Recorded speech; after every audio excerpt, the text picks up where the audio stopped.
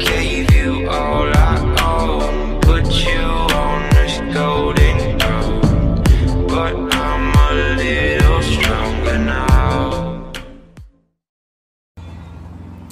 What's up, Ego Hackers? Welcome to the C.S. Joseph Podcast. I am your host, C.S. Joseph. Today's question is, how can an INFJ multitask between things by themselves? And short answer is they really can't, and that's how you set them up for failure. Like if you're trying to get them fired, naturally. But let's actually examine why this is. Okay, they're anti-hero. They're really focused on one thing at a time. They're also affiliative. They're supposed to be working with a team. Okay, they're already set up for failure, asking them to split their focus. And especially when you have extroverted thinking trickster, it makes that even more difficult because from their perspective, they can pull that off, but they really, really can't. Even an INTJ would not actually allow themselves to be in that particular situation because they already know they're going to procrastinate. They already know they're not going to be able to achieve it. And because they're not achieving it and they're not going to achieve it, they're not going to put themselves in that position to be set up for failure. And that's the big problem. But an INFJ doesn't have extroverted thinking parent to kind of get in the way of that. It's more of they more have this perspective of, like what the Bible says about Jesus, an INFJ. Oh, he is all things to all people, right? All things to all people. You ever heard that before, you church folk? Well, the thing is that all things to all people, when an INFJ ends up going into an organization, right? When they're going into the corporate world, right? When they're in the corporate world, there's a lot of issues that are related to that. And the issue is that it's like, oh, hey, I am in this business now, but, I'm this fixer, and I got to fix all these problems because I can see all these problems with my TI child, and I care so much, and I want to be the most useful tool in the tool shed. So what am I going to do? I'm going to stretch myself too thin, and then, oh, there's a crack, I'm going to fill in that crack. Oh, there's another crack, I'm going to fill in that crack. Oh, there's another crack, I'm going to fill in that crack. And all of a sudden they become entirely stretched too thin that they end up becoming worthless and useless as an employee within the context of this organization. If you want to fire the INFJ that you just hired, all you have to do is manage them poorly. And you manage them poorly by giving them multiple projects to do at the same time and causing them to split their focus. And then to even up the ante even more, you make them work alone because they're affiliative. They're supposed to be optimizing teams. They're supposed to be with teams. Like, what the hell? Why do that? Seriously, why do that? And that's not appropriate. That's not going to work, right? That's just going to fail.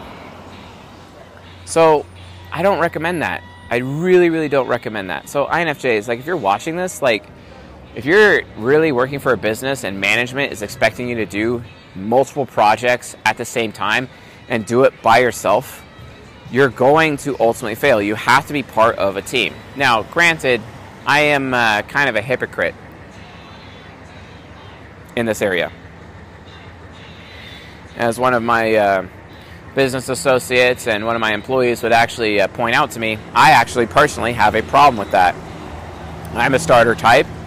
And I end up being like, hey, let's start this thing. Oh, let's start this project. Let's start this project. Let's start this project. And I just completely and utterly overwhelm all of the INFJs on the team, even with how I communicate with them.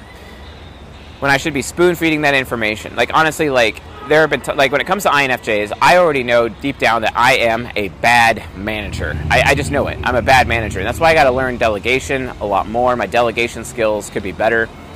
And honestly, the more stress that I have in my life, I've come to realize it's really as a result of a lack of delegation on my part as a manager, right? So that's why, I bring on other people to manage for me because I'm just that bad until I can find, a nice book or something that teaches me proper delegation skills or leadership skills. Because that's what I need. That's what I need ultimately. I need that kind of more than anything, especially to be able to bring my business to the next level in terms of how I utilize my human resources. So whenever there's an opportunity for me to actually just focus the INFJ, sometimes focusing the INFJ on your team who is your employee, okay, what you have to do as a manager is you're aware of all these other projects. You're aware of all these other things, but don't talk about it. Just store it up on your notes, store it up in your head or whatever. Don't talk about it at all. Just don't. Just don't do it. And instead, talk about what is relevant now or what is immediately relevant to the INFJ and get them to focus on just one project at a time, and also to do it with team members so they're not doing it by themselves. That way they have accountability. That way they're not procrastinating. That way they're getting the job done. Because even giving deadlines to an INFJ is not really going to help. It's just not going to help, because instead, by them be working on a team, they don't want to let their team down, so they're going to work harder. And the fact that they don't have a split focus allows them to use their NI hero to focus, laser focus, on that one thing relating to that specific project, right? And then as a result, your INFJ will become one of the most successful, if not one of the most top-performing employees within your organization. That's what you have to do. And that's what I've been learning a lot about recently, especially as one of the guys on my team heavily criticized me for this recently, and he was absolutely right. And I'm very thankful for that criticism. Without that criticism, I probably wouldn't have been able to answer this question as accurately and as succinctly as I have been able to, given that I have specific anecdotes that apply directly to me, where I'm the one actually making the mistake. I'm the one at risk of setting up the INFJs in my life for failure, which really sucks. It sucks for them. It sucks for me. I should not be setting up people for failure. And sure, it's unintentional. It is unintentional. But here's the thing. The road to hell is paved with good intentions, something Templar types need to realize, but also something Crusader types like myself need to realize as well, especially because Crusaders are traditionally bad at management. I mean, look at Steve Jobs. I mean, was he a good manager? Nope. And, you know, if you find yourself in a management situation, you're having INFJs in your team, and you're still, like, struggling, and you're having the struggle, and you're actually still stretching them too thin, because they're just going to find problems, and they're going to try to fill in those problems by default, and they will actually spread themselves too thinly themselves. In order to really, really maintain their focus, honestly, hire an ESTJ, and put the ESTJ in charge of your INFJs. That'll really, really help, because the ESTJ will remember everything, catalog everything, and hide the things from the INFJs that they don't need to know.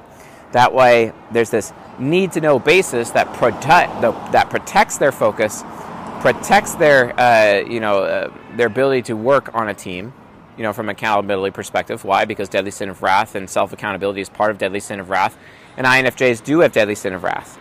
And because of that deadly sin of wrath and that accountability, adding on additional accountability from the part of a ESTJ middle manager, for example, actually could increase their effectiveness, right? This is a situation where the flat model of business management may not necessarily work because of just how affiliative INFJs are and being able to optimize their productivity on your team. So yeah, that was basically a roundabout way of saying that, never have an INFJ work on multiple projects and do it by themselves. That's like actually stupid. And they will end up failing, and then you will blame them for the failure, even though it was your fault that set them up for failure because you were the jackass who decided it was a good idea to assign multiple projects to them and have them do it by themselves. That is egregious. That is wrong. That is not how you manage INFJs in a business or work setting, or even a non-profit setting, or any setting for that matter. Just don't do it. It's wrong. It's not going to work. It's going to fail every time.